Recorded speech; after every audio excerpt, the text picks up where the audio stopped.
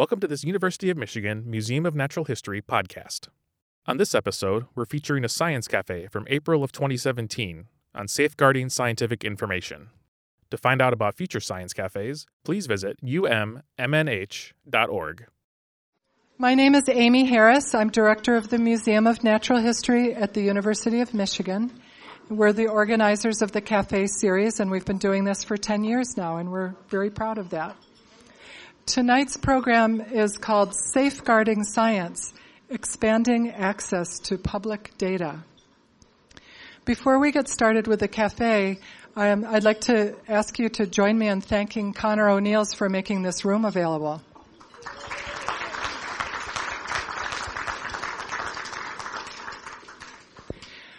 So now I'd like to introduce Kira Berman, who is our Assistant Director for Education at the museum. She's the mastermind behind the Science Café series. And here's Kira. Thank you, Amy. So today we're going to talk about safeguarding science. We're going to talk a little bit about data, and we'll talk about certain kinds of scientific data that may be more endangered than other kinds. And we've got some wonderful experts who have agreed to lend their voices to this topic. So I hope you're as excited as I am. For those of you who might not have been to a Science Cafe before, we have each of our speakers give a brief presentation. I've asked them to be a little bit provocative, so I hope they will be, and to get you guys thinking. And then we'll have some time for discussion of those presentations at your tables, and then at the end I'll moderate a group discussion. So that's our format this evening. I'd like to introduce these four speakers, and I'll introduce them in the order in which they will speak. So the first person I'd like to introduce is Justin Schell. He's going to start us off. I'm going to introduce all of you, so don't start when I finish you. Oh, you will. Yeah, you're all set. Justin Schell is the director of the Shapiro Design Lab, a peer learning and project design community at the University of Michigan Library. As a core member of the Data Refuge Project, he's helped to organize more than 30 data rescue events around the country since January. That's a lot in a small period of time. Busy guy. Before moving to Michigan, he was a filmmaker and Council on Library and Information Resources postdoctoral fellow at the University of Minnesota Library. He directed We Rock Long Distance, a feature-length documentary film that weaves together the stories of 3 hip-hop musicians. He founded the Minnesota Hip Hop Archive, also housed at the University of Minnesota Library. So I hope you'll welcome Justin Schell.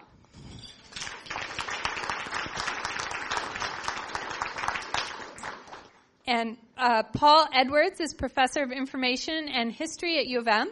He writes and teaches about the history, politics, and culture of information infrastructures, especially climate models and climate data.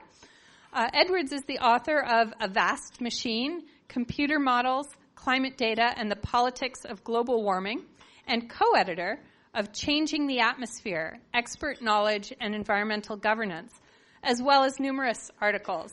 He is distinguished faculty in sustainability at the Graham Institute, a senior fellow of the Michigan Society of Fellows, and director of graduate studies in the U of M Science, Technology, and Society program. Please welcome Paul Edwards. And Paul is missing another event, so I'm extra grateful. And that event had something about saying goodbye. So my hope is that if I don't allow you to say goodbye, that means you'll have to come back to the U of M, right? Just a little arm twisting happening here. Catherine Morse is the Government Information Law and Political Science Librarian at the University of Michigan Library. Catherine has been helping researchers find and use government data for over 16 years. She provides research assistance and instruction in support of the Political Science Department and the Center for Political Studies, and is an instructor for the course Digital Research, Critical Concepts and Strategies. Please welcome Catherine. And so if I ever want to find information online, you're the person I go to, right? Okay. Jake Carlson is the Research Data Services Manager at the U of M library. He works with U of M librarians to apply their knowledge and skills to help researchers better manage, share, and preserve their data. And then he translated that. He says, in other words, he explores how librarians can help researchers do more with their data than just letting it die a slow, lonely, horrible death on their computers. One of Jake's responsibilities is overseeing the development and growth of Deep Blue Data, the library's data repository. Deep Blue Data Repository helps researchers share their data and helps the library to curate and preserve this data as part of their digital collections. So please welcome Jake. All right. So now Lisa's going to turn my mic off, and Justin, you should be good to go. Cool. Thank you very much, Kira. Thank you, Lisa, for helping out with sound. As you said, I'm Justin Schell. I run the Shapiro Design Lab, and I'm going to start us off tonight by giving a little background on the Data Refuge project, how it got started in 2016, how I got involved with it, and how I've basically spent every day of the last 4 months working on it. And we'll also finish up with 3 kinds of themes that have come up through this project that have opened up to much larger conversations that make this project like Data Refuge not only really exciting, but also really, really daunting and complicated. And so each of my co-presenters will talk about one aspect of that. That'll lead us nicely into the larger group discussion. So in December of 2016, I was on Facebook, like you do, and I saw a glaring headline from the Washington Post saying, guerrilla archiving event in Toronto. Scholars rush to save scientific data from the incoming Trump administration. From statements he has made, Trump has made, statements that members of his transition team has made, it made a lot of people really nervous about the sustainability of different environmental programs and environmental information. And we've seen a lot of that in the come true in the recent months. And so this group of people at the University of Toronto School of Information put together what they called a guerrilla archiving event and said, let's get a bunch of people together and download as much data as we can. At the same time, the climate journalist Eric Holthaus put together a spreadsheet and tweeted out, hey everybody, I'm really nervous about climate data going away.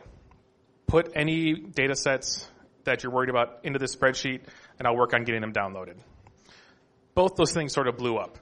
And that spreadsheet got really big and really unwieldy, and the Toronto event spawned these other 30 events that have happened. When I got involved, was through some friends of mine at the University of Pennsylvania. When I saw that Facebook post, I was like, okay, we're going to do something in the lab. Let's figure out what it is, but we're going to do something.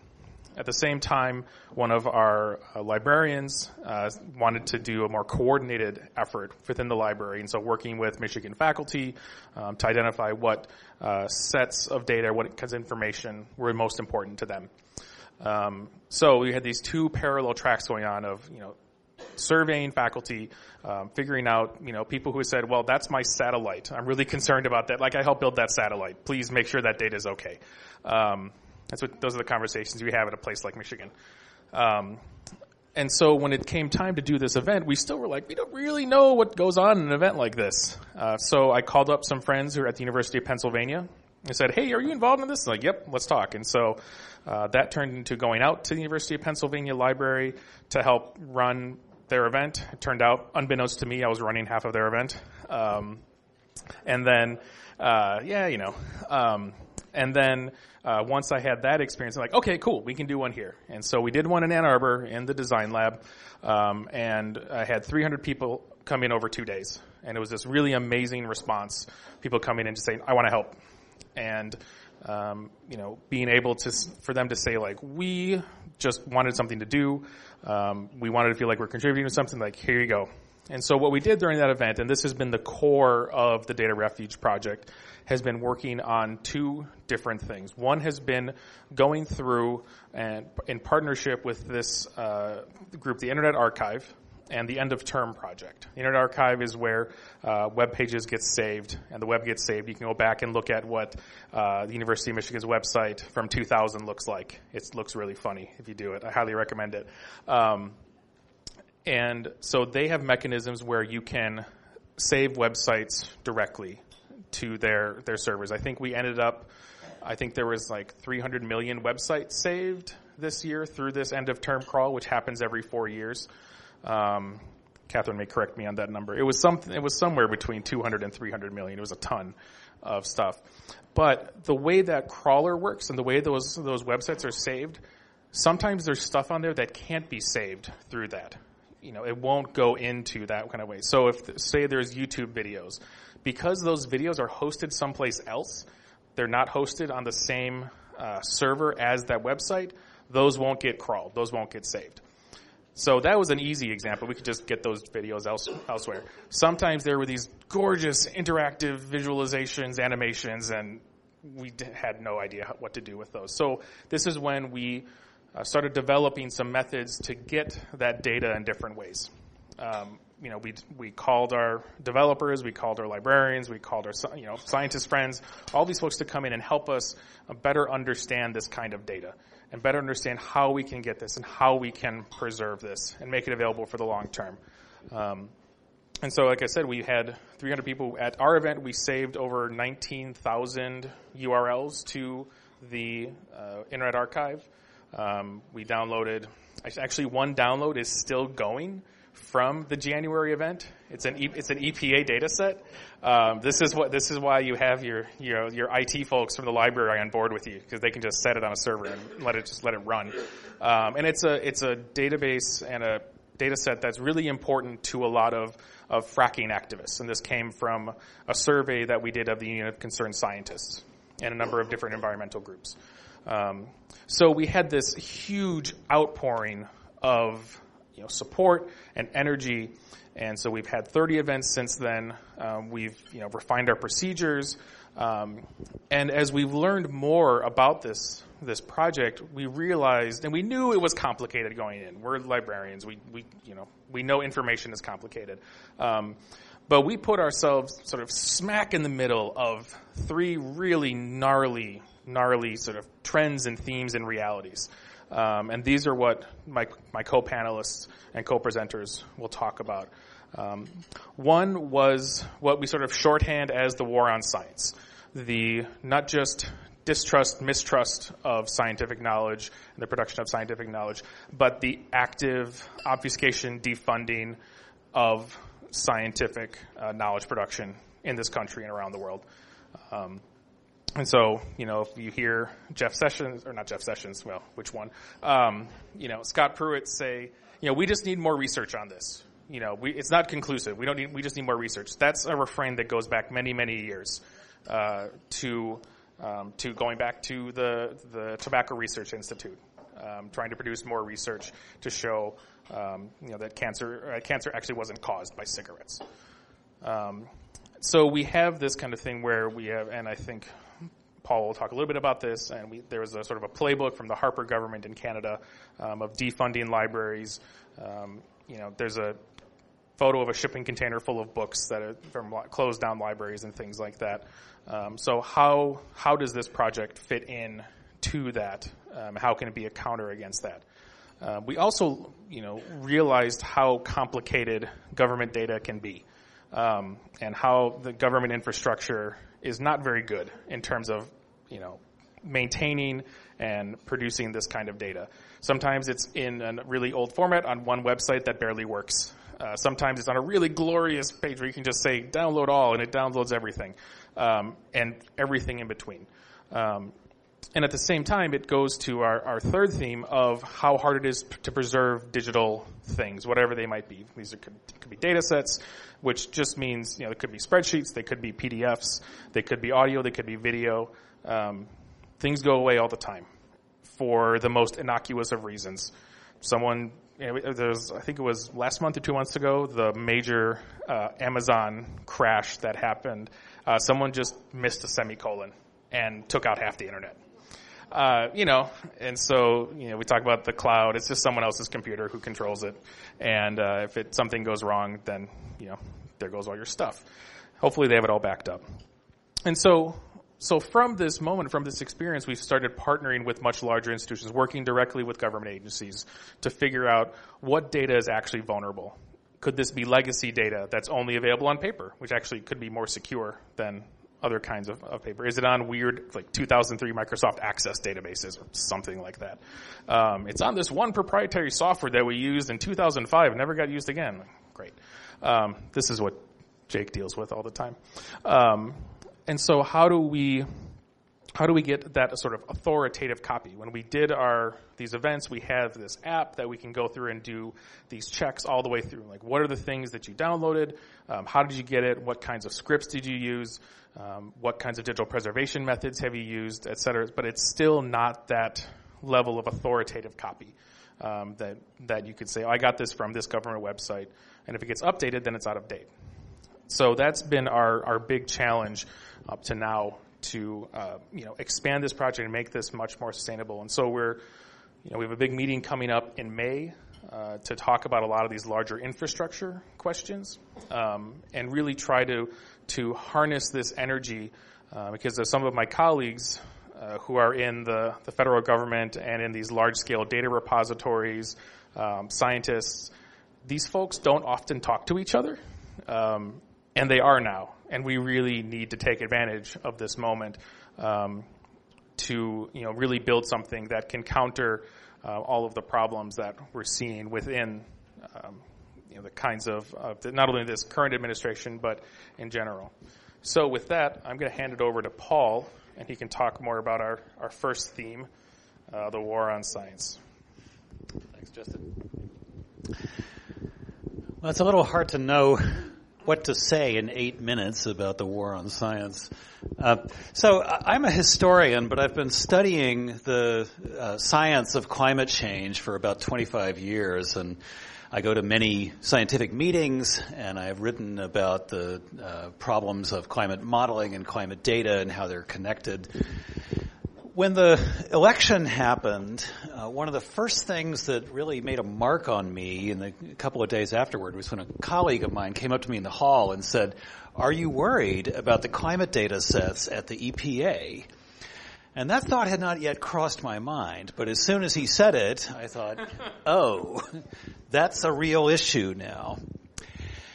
And almost within hours after that, I was contacted by some of the same people in Toronto that Justin is affiliated with, who in a different but related project called the Environmental Data and Governance Initiative.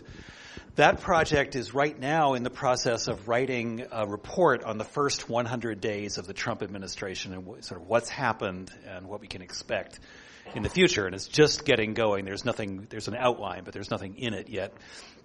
So we can look forward to that in the next couple of weeks.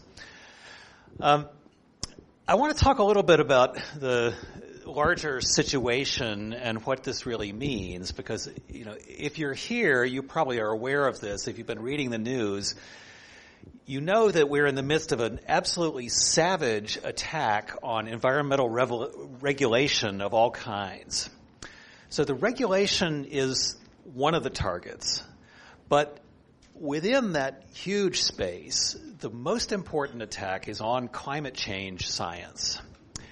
And the goal of this is essentially to blind us to any future data and knowledge that might come from such data about what will happen to the climate.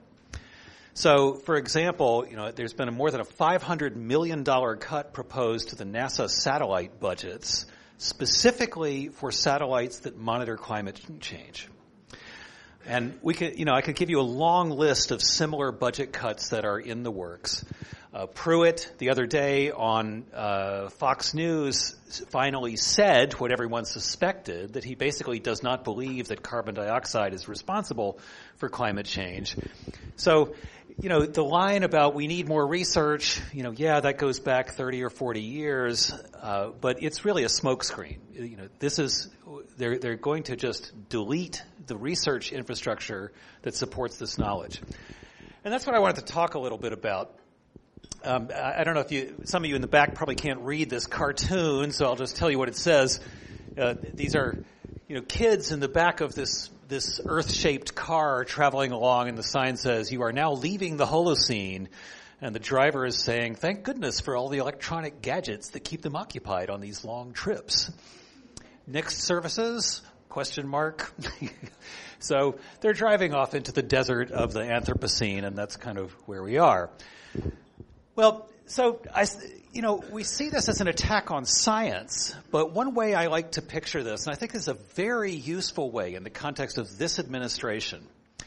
So we have a president now who really wants to rebuild infrastructure. Everybody's on board for that. What he means by that is things like filling the potholes, rebuilding the roads, rebuilding the bridges, and the sort of hard physical infrastructure that supports our everyday lives. And if you live in Michigan and you drive on these roads, you're behind that agenda too. There's nothing wrong with that agenda. But at the same time, what he is doing in the environmental space is attacking another kind of infrastructure, and that's knowledge infrastructure. We have a lot of this, and to call it infrastructure is a way of emphasizing how kind of under the hood most of it is. It's, these big networks of people and institutions and instruments and equipment that produce kind of routine, reliable knowledge that we all count on. So institutions like the CDC, the Centers for Disease Control, that track disease spread around the world, they warn us about epidemics. We can just assume that knowledge is coming, or we could until this administration is even attacking that, which seems like an incredibly bad idea. The national census is another example. Every 10 years we count the people. It's complicated, but it works, and we use those data for all kinds of things. Nuclear testing, the reason we know about things like North Korea's nuclear tests is an infrastructure that was built during the Cold War to monitor, in that case, the Eastern Bloc, the Soviet Union especially, to be able to detect tests remotely without having to have invasive inspections on the ground. Without that ability, we could never have had the reductions in strategic weapons that happened during the Reagan administration, because now you can monitor, you can know whether there's been a test. So the knowledge infrastructure we have that supports climate science is similar to that, and it's very big and very old. Let me just talk a little bit about this. So this slide shows surface weather stations with radius rings around them. And we have, top left is 1870, top right is 1900, bottom left is 1930, and then bottom right is 1960. And you see that, during the 19th century and then into the 20th, surface weather stations and weather services were established in most nations all over the world. And they are networked, and they were even then, even in the early part of the 20th century. And so we have a global network of weather stations that monitor the weather, and that's how we know what we know about the climate. Because over time, we accumulate all those data, and then we can use them to produce a picture of what has happened over time. Wow, that went by fast. I've just got a minute or so left, so let me just say a few more things. So this is, the data that Justin is working on preserving right now used to be stored on punch cards. Before that, they were just on paper. This is a picture of the entry hall of the U.S. National Weather Records Center in Asheville in the 1950s, when there were so many punch cards in storage that they began to fill up the entry hall with storage boxes. There were billions of them, and they were literally worried that the building might collapse under the weight of all these cards. So their materiality was very present. Everyone knew that these were big, expensive, difficult to maintain, really important things, and there were only a few copies because they were stored on this difficult medium. Now they're digital, and they seem kind of transparent and invisible and not very salient to us. So when they're suddenly threatened, we begin to realize, the things that you were saying about the servers and the time it takes to download all this stuff and where are we going to keep it. And yes, it costs a lot to store all that stuff. Could you play this video? This is an example of what we learn from weather data. This is just the data about the weather that we have over the last 135 years, just about temperature in all the places that you see. And in 29 seconds, we can see very clearly the warming of the planet, especially after the 1970s when it really begins to heat up. So this is where we are. And that's how we know that. We know this from all these data. So the target of the current administration, I actually don't think, and most of my climate science colleagues don't think that there is really that much danger that they will go around degaussing computers and, literally destroying existing data. The question now is whether there will be new data coming in that continue to allow us to build the picture we have of what's going on. Justin said to me earlier that this climate data system that the federal government put out just in 2014, a portal on the data.gov website called climate.data.gov, listing all kinds of data sets that the government holds and where you can get them. That's still there. I got this image off that website today, and it doesn't look much different than it did last year. But what will happen to that portal? Will it still be funded? Will we be able to get things in this relatively easy way? That we just don't know the answer to that yet. And then, I want to tell this one little story and then I'll stop. This is the global land surface temperature done by a group at Berkeley in the around 2010, 2011. And it's an interesting story because the guy who led this effort was a climate change skeptic. He is a physicist named Richard Muller. And he decided that he was going to prove that the data sets collected by NASA and NOAA and the UK and the Europeans and everyone else in the world were just, faked or fudged or somehow mishandled so that they showed warming that wasn't really there. So he decided he would collect the biggest collection ever of data from surface stations and reanalyze it. So he did that. And this data set contains about 35,000 stations toward the end. I mean, there weren't 35,000 stations in the 1800s, so that they aren't there in this image either, but it's far larger than any other climate data set about the history of climate.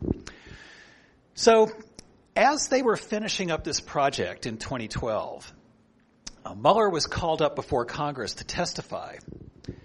And being a pretty good scientist, he decided he would tell them exactly what he had found. The skeptics were just waiting for this, and they said, wait till Mueller tells them like it is, because he knows. He's done this giant collection. Well, he went up before Congress, and what he said was, we're almost done with our analysis, and, it looks pretty much like all the other analyses.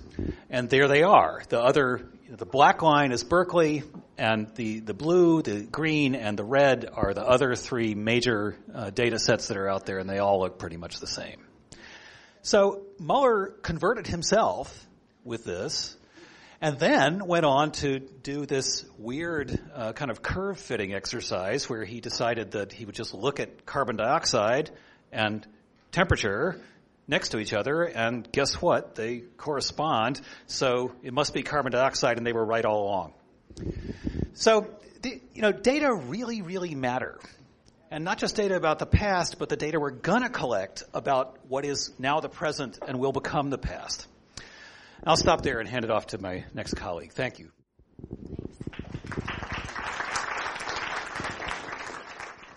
So I'm a librarian, and I'm going to talk a little bit about how I work with researchers to use government data. And I've had the experience quite a few times where a researcher is looking for something, Maybe we have a citation. We can see that it was clearly online from, say, 2002. It's no longer there, and it wasn't archived. What do? It's a big problem. Sometimes the solution is to call the agency that created it, hope they kept some kind of record of it. Sometimes it involves a trip out to D.C. I mean, imagine having to take a trip out to D.C. to look at something that was just online a few years ago.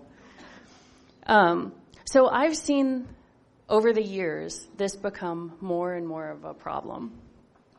And then after the election, it seems like everybody was talking about it. There's always, ever since the government started putting information online, there has been loss. They haven't had a system in place of how to preserve those records. Every time there's been a presidential administration change, there's loss. And then within the same presidency, there can be a great deal of loss. So one of the first questions you might ask yourself is, why doesn't the government preserve this? Why aren't they doing this? There are presidential records laws, and there are other kinds of records laws. Why isn't this something they have to do?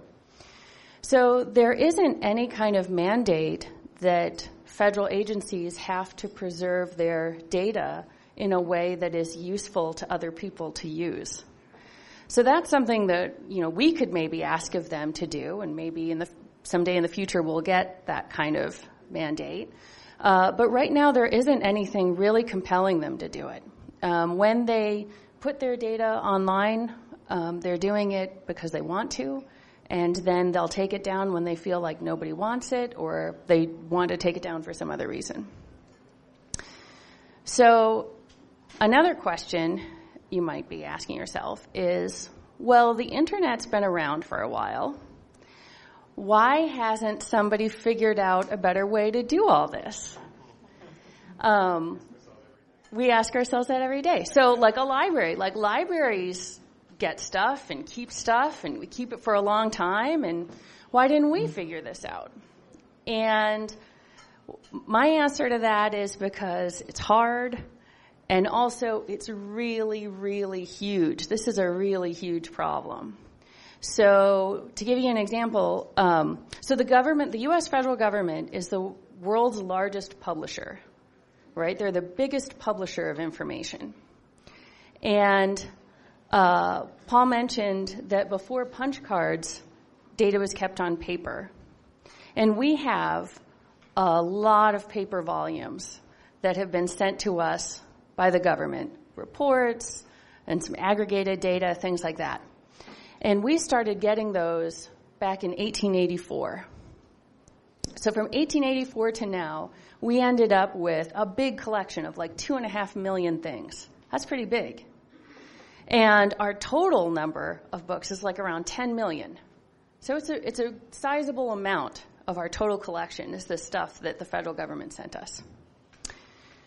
When you think about saving things that are online, the numbers really change. So Justin mentioned the web archiving crawl that took place before the presidential transition. They got 200 million URLs. So for since 1884 to now, we've been taking care of 2.5 million books, and we got that down. But the hundreds of millions of URLs is just overwhelming to us. And it's one of the reasons it's so overwhelming is that the government can't even tell you all of the URLs it controls. They don't know. They've got lists of parent domains, but no subdomains. And that's also just for the .gov domain. But there's so much content on .mil and .edu, that's where the Smithsonian is, and .com. There's so much social media stuff. So things have changed so much in the way that people communicate, in the way that the government disseminates information, and we have not caught up to that yet. So that's why we need your help. And I think we'll be talking about that a little later. Here's Jake. So as Justin mentioned, the theme that I get assigned is data curation is hard. And it is. And it's a tough one to talk about in the context of data refuge because the data rescue efforts have really done a lot of good. The fact that we're all here talking about this, really thinking about what can we do to help, acknowledge a real problem, as Catherine mentioned, that this is not just happening right now. It's happened, during other administrations. Transition times are particularly ripe times for data to sort of fall off the face of the earth. So this is not sort of a one-time thing. This is a universal problem, and we're talking about this now, which is great. As someone who works with data and thinks about how do we protect data, I'm really excited to be here and to have all of you here with us. But data rescue, I think there's a lot of good intentions, but there are some problems as well. And as a data curator, it's something that concerns me that we don't ignore or overlook these problems in trying really to work with data and to curate it effectively. So data curation is one of those terms that means different things to different people at different times. So when I talk about data curation, I mean three sort of overall things. I mean the idea of protecting the data, to sort of have control over it, to steward it, to ensure it's secure and safe. I'm talking about making data discoverable by people who want to find it, who have a need for it, and to make it accessible, to let people come and to download it and to use it for their purposes. And I'm really talking about the core element of data curation is maintaining and even adding value to the data over time. So looking at not only how can we capture data, but how can we ensure that the people who would make use of it, who would have value to, have access to it, and that the data are suitable for their particular purposes. So different types of researchers use different types of data for different purposes. When we work with data at the library, we think about the community of practice we're trying to reach. So if we get a data set from, say, a researcher in transportation, we think about what other uses or purposes could this data have to advance the field of transportation. And we structure the data, we describe the data, we work with the data to try to deliver it to that particular community. So data curation, I think, really is about community and building that kind of connection between producers and consumers of that data. And I think the challenge that I really want to talk about with the data rescue effort revolves around three different sort of areas. This notion of trust, which has come up already, this notion of authority, which has also come up, and this notion of sustainability. So with trust, one of the other issues that we've seen in this election is the issue of fake news, right? This idea that people are putting out hoaxes or misinformation or propaganda and trying to package it as real legitimate news so that you'll believe it and buy into it and trust it, even though, in fact, it's wrong. And I think the data rescue effort has a similar issue and perhaps the opposite issue of if we take data out of its original context, out of the people who are producing it and stewarding it and curating it, because it's at risk, it might go away.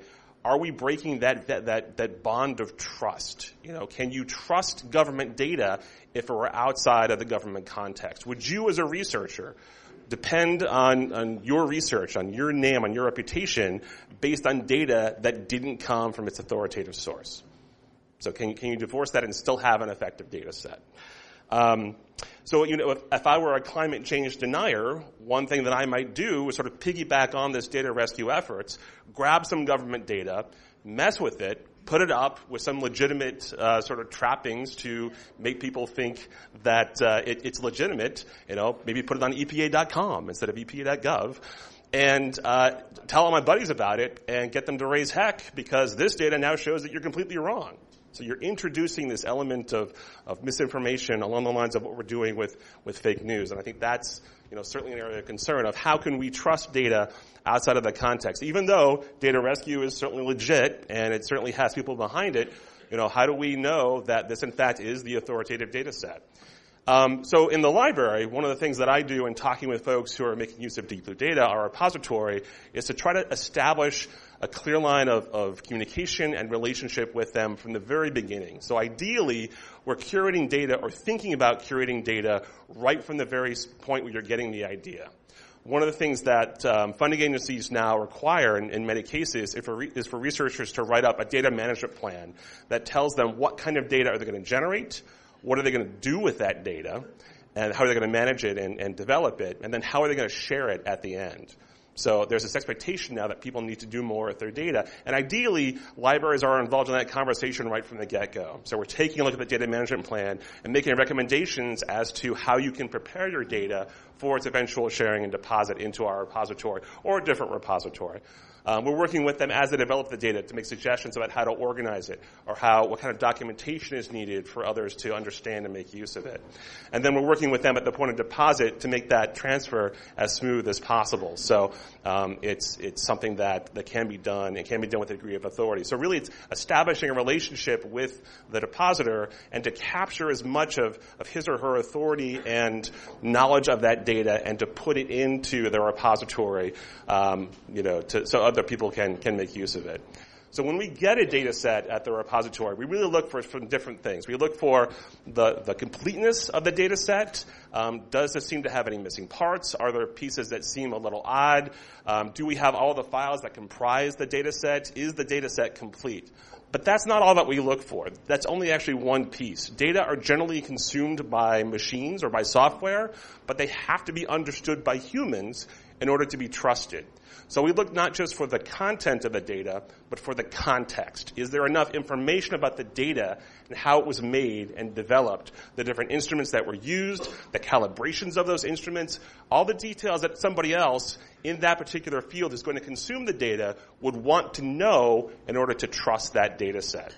So when you take that data out of its original context, you also can't just grab the data. You have to grab the information surrounding the data, enough really to make it understandable and consumable by other people. And I worry that data rescue, given I sort of semi-jokingly refer to this as a smash and grab. You grab a data set because it's in danger of being gone right away, but you lose those sort of elements of trust, the context surrounding it, really to give the data set meaning. So that's one area I think is of concern.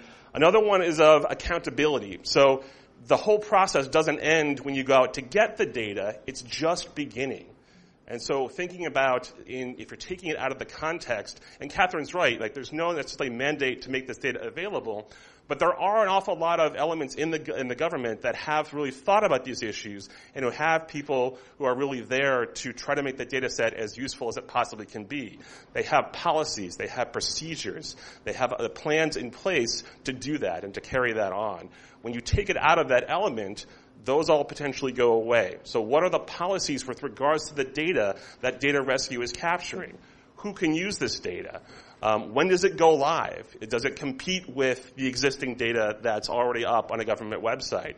When that goes down, who decides to make it go live? And who takes care of it and stewards it and really thinks about working with that data? Because things may change over time. Different data sets might come up. As Paul mentioned, how are those connections made between this new data that the government's producing, assuming it goes up, and this data that's now living somewhere else? Over in a different server or a different place. So this notion of sort of authority over data and who gets to make decisions and really figure out what to do with it once you have it. And then there's this notion of sustainability. So again, it's right now we're sort of living in the moment. There's a lot of intensity, a lot of effort, a lot of concern with regards to the data that's being produced by the government and its longevity. But if we take it out of that environment, we have the same kinds of questions. How do we sustain this going forward? And so in my field, there are standards around what constitutes a trusted data repository, a trusted digital repository. And they're basically into three categories. There's the organization. So is your organization provisioned and does it have people and staff with expertise really to care for the data? Is your organization really set up to do this sort of thing, to sustain it for the future? Is your organization financed well enough to ensure that you can not only get the data, but ensure its continued existence over time? Is there enough money and enough of a base to do that? And then there's the social technology. Do you have the technology that's needed to make full use of the data and to serve it out for the foreseeable future? And so Data Rescue, I think, has done a really great job of raising awareness and really getting a hold of a lot of data that's potentially at risk. But there's now questions about, well, what do? We have this giant mass of data. How do we actually make it useful and ensure its value going forward, as we would in the library when we curate data?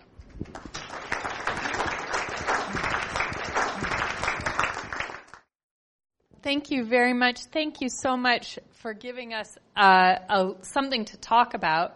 There are some discussion questions on your table, so in a minute we'll go to discussion. But one of those discussion questions actually has a place for you to have some input into what data you think ought to be preserved. Are there data that you're worried about? Are there data that you're thinking about? So we've put these large Post-its up by the speakers, and you have small Post-its at your table.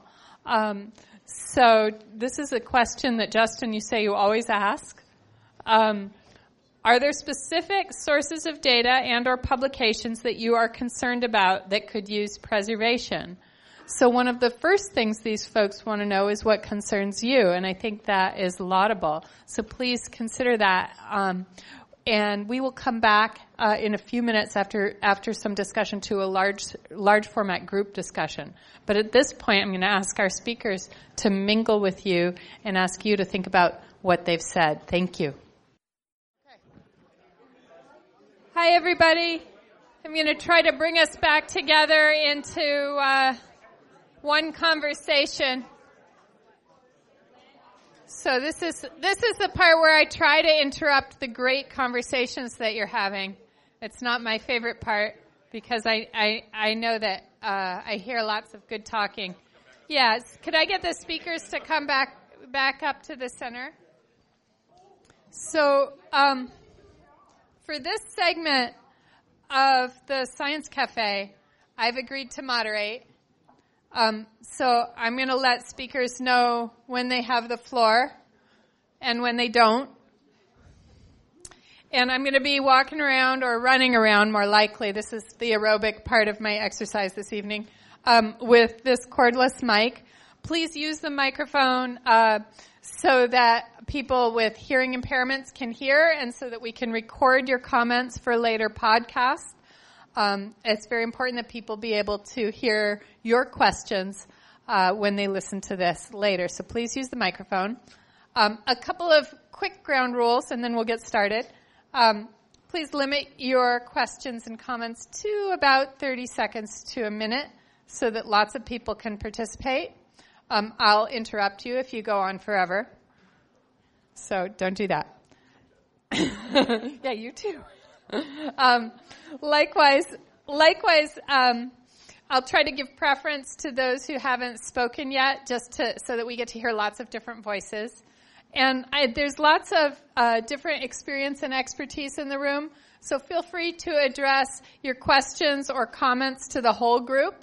So it's not just a question and answer, although, of course, I'm very happy that our expert speakers can stay and help to get this conversation going.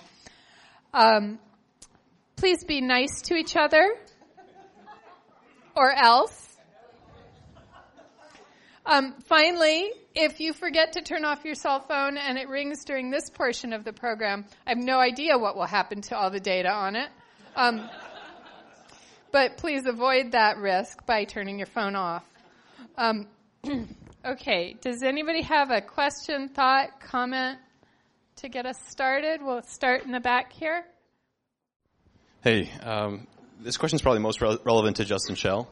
It's kind of a two-parter. First is, how is this currently coordinated, this effort to preserve this data? And second is, obviously it seems to me that there should be some sort of pipeline from easiest triage to most complicated long-term solution. Could you describe the evolution of the creation of that pipeline and where that currently stands from front to end, and any potential bottlenecks that are currently causing trouble? See previous conversation for the bottlenecks.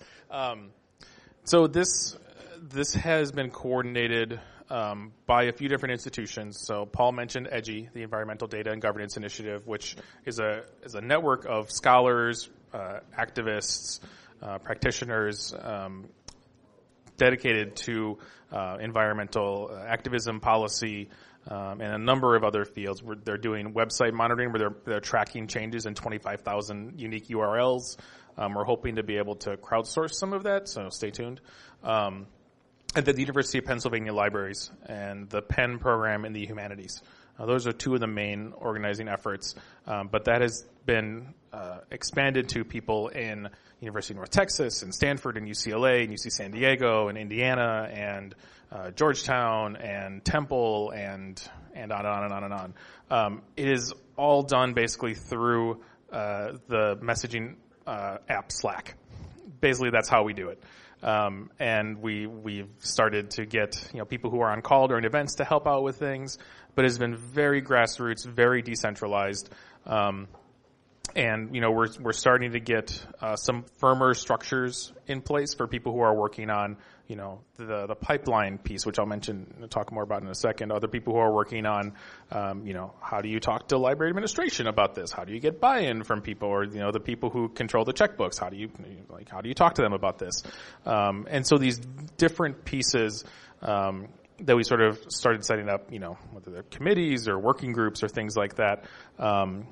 And as we move towards, trying to find this more sustainable, solution, where we've partnered with the Association of Research Libraries. They're working to coordinate this much larger, 90 to 100 plus institutional effort around this project. So lots of decentralized, grassroots kind of things, and starting to solidify a little bit more, but still really, really loose and decentralized. Very quickly with the pipeline, we were the last one to use this really, really awful spreadsheet in our event that was just a mess. And so they had just redone sort of the pipeline for archiving this data after our event, but they released it before the second day of ours. We're like, we can't do that. And so I always say, we suffered for you for the future events. So we have this really nice app that can work through, being able to, track, this is where it came from, this is how I downloaded it, you can upload the scripts you did, et cetera, et cetera. Some of the bottlenecks are, not only the things that Jake mentioned in terms of the larger issues about trust and provenance, but just some of this stuff just takes a long time to download if we're trying to download it. And especially if you're not on a university internet connection, this is 60 gigabytes of data. That's going to take all night. And so even if we would be really sure that this is an authoritative copy from this website, sometimes it's just technical. And so we've been working towards developing more of that infrastructure. And if you have some skills that you'd like to lend to the effort, please come find me and I will get you hooked up with the right people. This is mostly a question for Catherine. Is there really no national repository of digital information? What's the role of the Library of Congress, for example, in collecting, organizing, keywording, storing digital information data? That is a great question. So the Library of Congress does do some work with preserving digital information. But what they've been able to do, they work with the National Archives and Records Administration and the Government Publishing Office, along with some other institutions, universities, to do this giant web crawl of every government website. And they do that every 4 years. So you can imagine how much the internet changes within 4 years. That's really not enough. But that's what they can do given their funding levels and their staffing levels. It's every 4 years based on presidential administrations. Right. So the idea is to capture the end of a presidential term and get the beginning of the next term. But of course, so much happens in between, and we have people in Congress coming and going and all sorts of other stuff. So, it's a big problem. And the issue of digital preservation within a presidential administration comes up so much. I mean, I was so happy for a moment when Hillary Clinton's email came up, because I thought, well, maybe from this we will develop a policy where we'll just say, from now on, it's going to be crystal clear that if you work, within the White House, your email gets saved like this.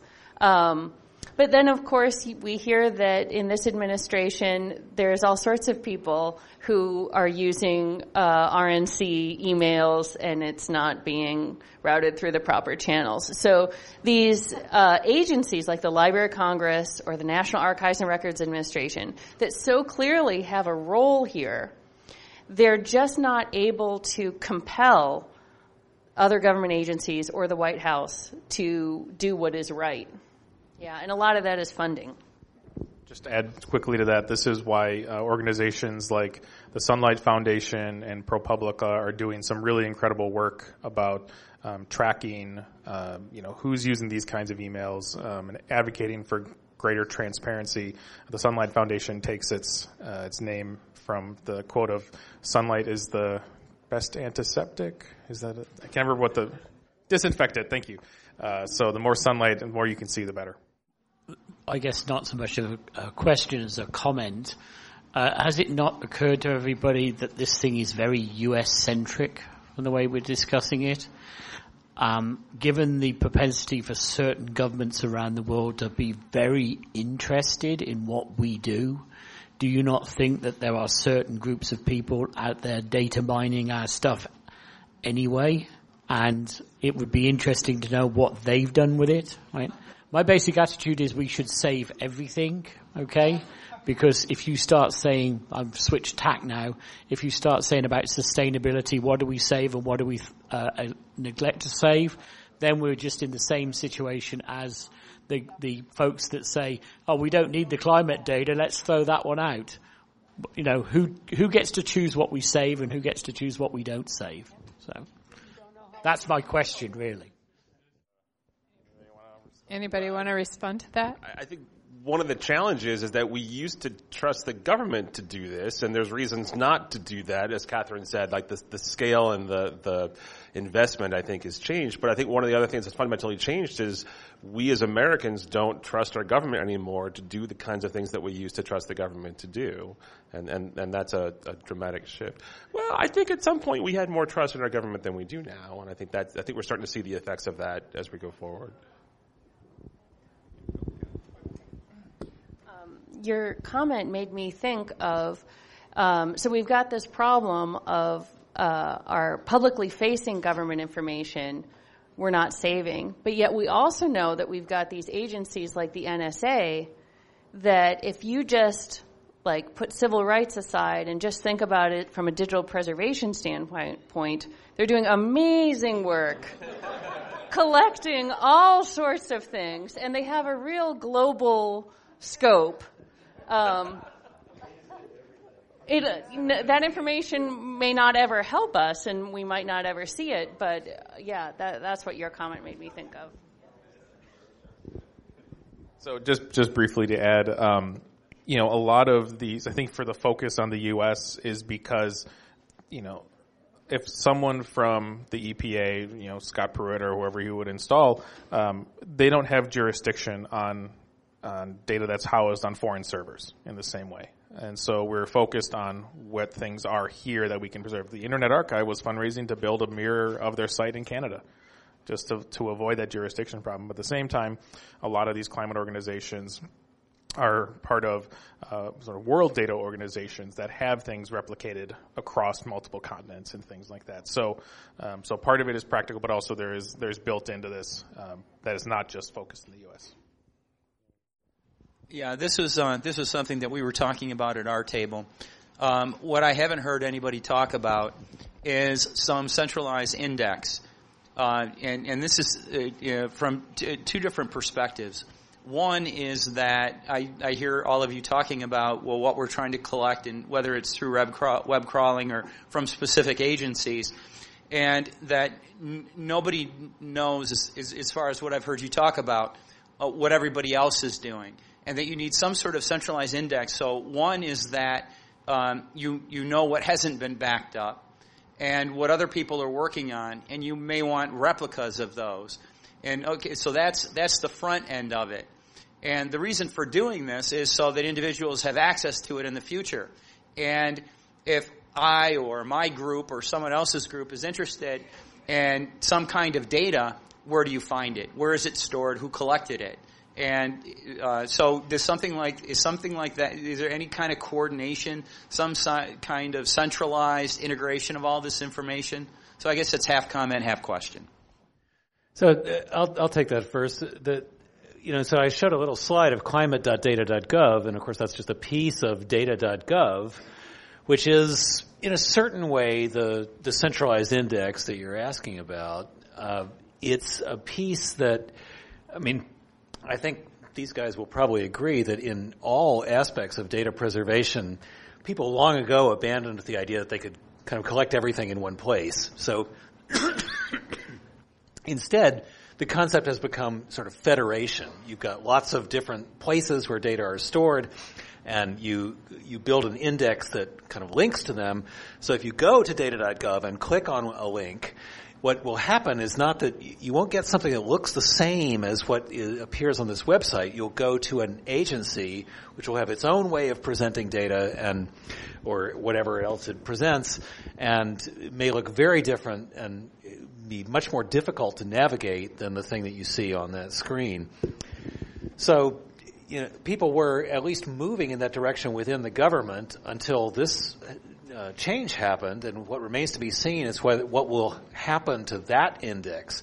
I think what you're asking about really, though, is the other side of this. After we preserve data that were once provided for us by the government, who is going to manage that and provide it for us in some way that we can actually get our grip on? Short answer, libraries. I think just to echo well, I think libraries are sort of a logical place because we have had this role for so very long. Like there's a real, hopefully, a trust in libraries to sort of think in the long term and to make information accessible. That's what we've done for thousands of years, which is one of the reasons I think when we're getting into the data game is we recognize data really ought to be considered a first-class citizen of information objects and treated much in the same way that we treat articles and books as sort of an object of value for research. So, but as we've been discussing here, there's a lot of challenges to even just creating sort of a centralized index. One being just the scale, the enormity of the amount of information that's produced by the government alone. It's really difficult, as Catherine said, to sort of know really what's out there in the first place to pull it all together. And also, as Catherine said, there's no sort of coordinating agency or way to compel people to contribute to this larger index, especially in ways that would enable it to be cross-functional. As Paul alluded to, different agencies do different things with their data for different reasons to try to communicate with their particular community of practice. So the data may be marked up or described, or the metadata may be very different from one agency to the next, and pulling together a centralized index where that's all sort of cross-referenced in ways that make it easy to find is not a small task at all. I think what you described, it would make so much sense. That's the way it should be. That should exist, and then we should work from that. But I don't think it does exist. I think it's going to be on us to kind of build it and then work from there. So now I guess, let's get some of these questions out on the floor, and then we'll let our experts address them.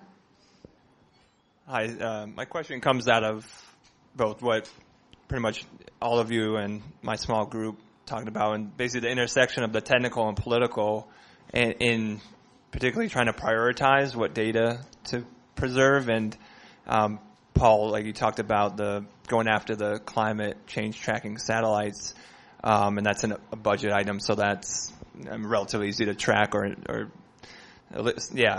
that's a big item. So, but how important do you think that is, and easy to track some of these things, and how important do you think that is in prioritization? That is, it's hard to predict what maybe what Trump or other Republicans or anyone who's anti-science might go after.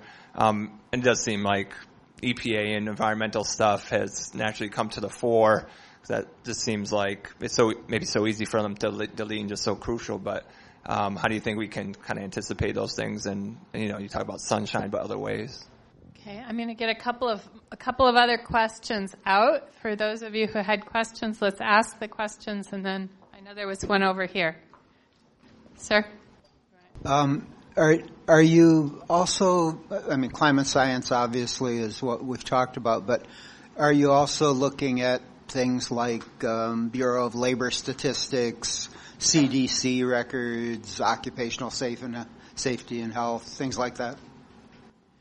If you think about the task that you set for yourself, and maybe limited only to worrying about climate change data, what fraction of what you think needs to be accomplished do you realistically think you're going to be able to do? And I'll get one more question out on the table, and then I'll let these guys go at it. No one mentioned the article in which several individuals that work at NOAA and the EPA said that files have disappeared and they have not found a way to access them. I think that some of you, what you said would sort of resonate with this, but no one said specifically or made specific reference to it. So I'd like to know what you think about it. So on the last point, we've been working with people sometimes within a given organization and sometimes outside of it to identify what things people would be worried about. There was the article in The Guardian last week or 2 weeks ago about Donald Trump is deleting my citations or something like that. And I tweeted at her right away and said, if you're worried about something, tell us.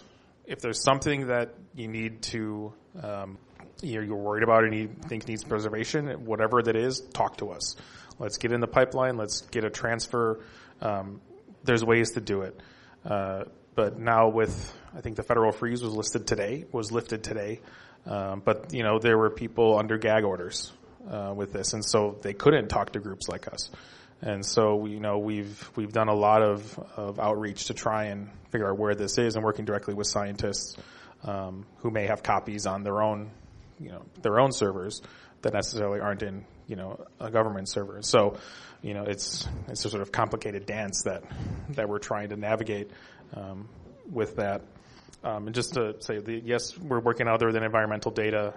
We're, when this sort of distributed crowdsourced efforts, like, what are you concerned about? So the question we asked you of what are you concerned about, multiply that times many, many millions of people. And this is where we're starting to build this web and this network of data, of information. There's a group at Cornell who has been downloading terabytes of exactly Bureau of Labor Statistics data. And so being able to figure out how that can be preserved as well as we develop this method sort of on the fly.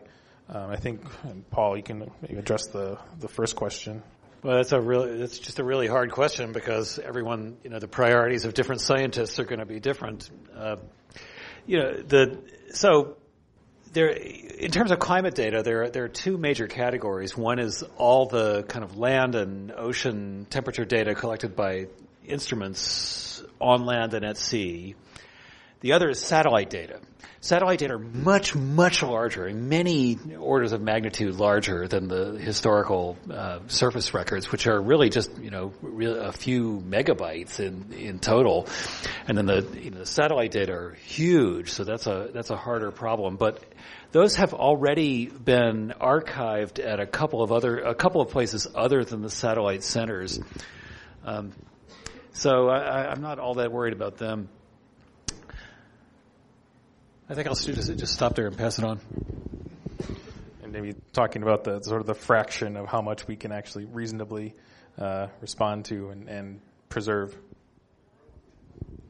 So I think to sort of revisit your question in a slightly different way, it's really difficult to know sort of which data to go after, but also how to preserve that data in a way that retains its value. It's hard to predict the future as to how people are going to want to use this data. And it's tough because the decisions you make early on affect its utility later on down the line. So it's really just trying to sort of plug in and maintain an awareness of the kinds of research that are happening and anticipate as best you can how to structure the data to sort of go where the field's going.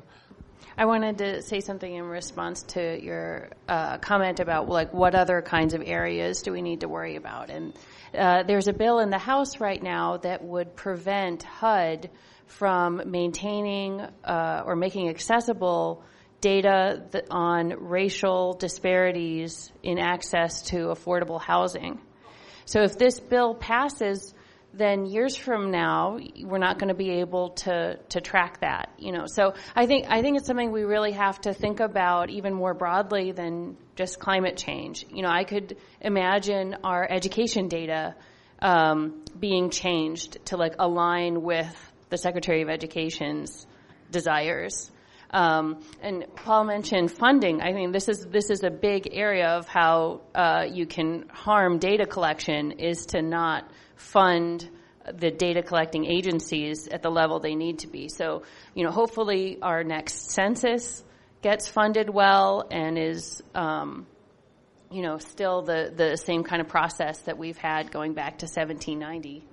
I mean, I think the great issue that all these questions raise for us is what happens when we have a government that we can't trust, and what steps into that position. And I think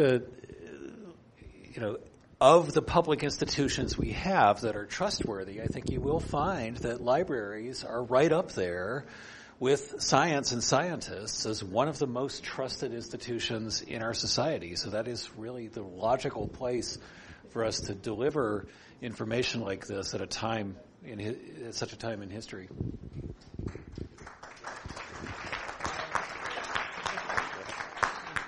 Yeah, the challenge is back to Catherine's point about funding, is that we also are dependent on funding. We have a limited amount of resources to do a lot of things. And so, it's not that we don't have resources, it's that we have to choose how to allocate them. So do we devote more money to curating government data at the expense of buying journals for faculty to research off of? So we have choices, and funding really plays a large part in that as well. As you were talking, I was thinking about museum collections, which is something that I'm more familiar with curating, and how sometimes we don't know the questions that our objects will answer. We have objects that were collected before we knew about DNA, and we're taking DNA samples from those objects, and they're answering questions that the people who collected them could never have even imagined. And I think the same is probably and likely true of our data sets. So I think that prioritization question really gets to the heart of, there's some deep thinking that maybe needs to happen there. I'm not going to be doing that deep thinking, but maybe some of these folks are, and I just want to say thank you to them for coming out and talking tonight.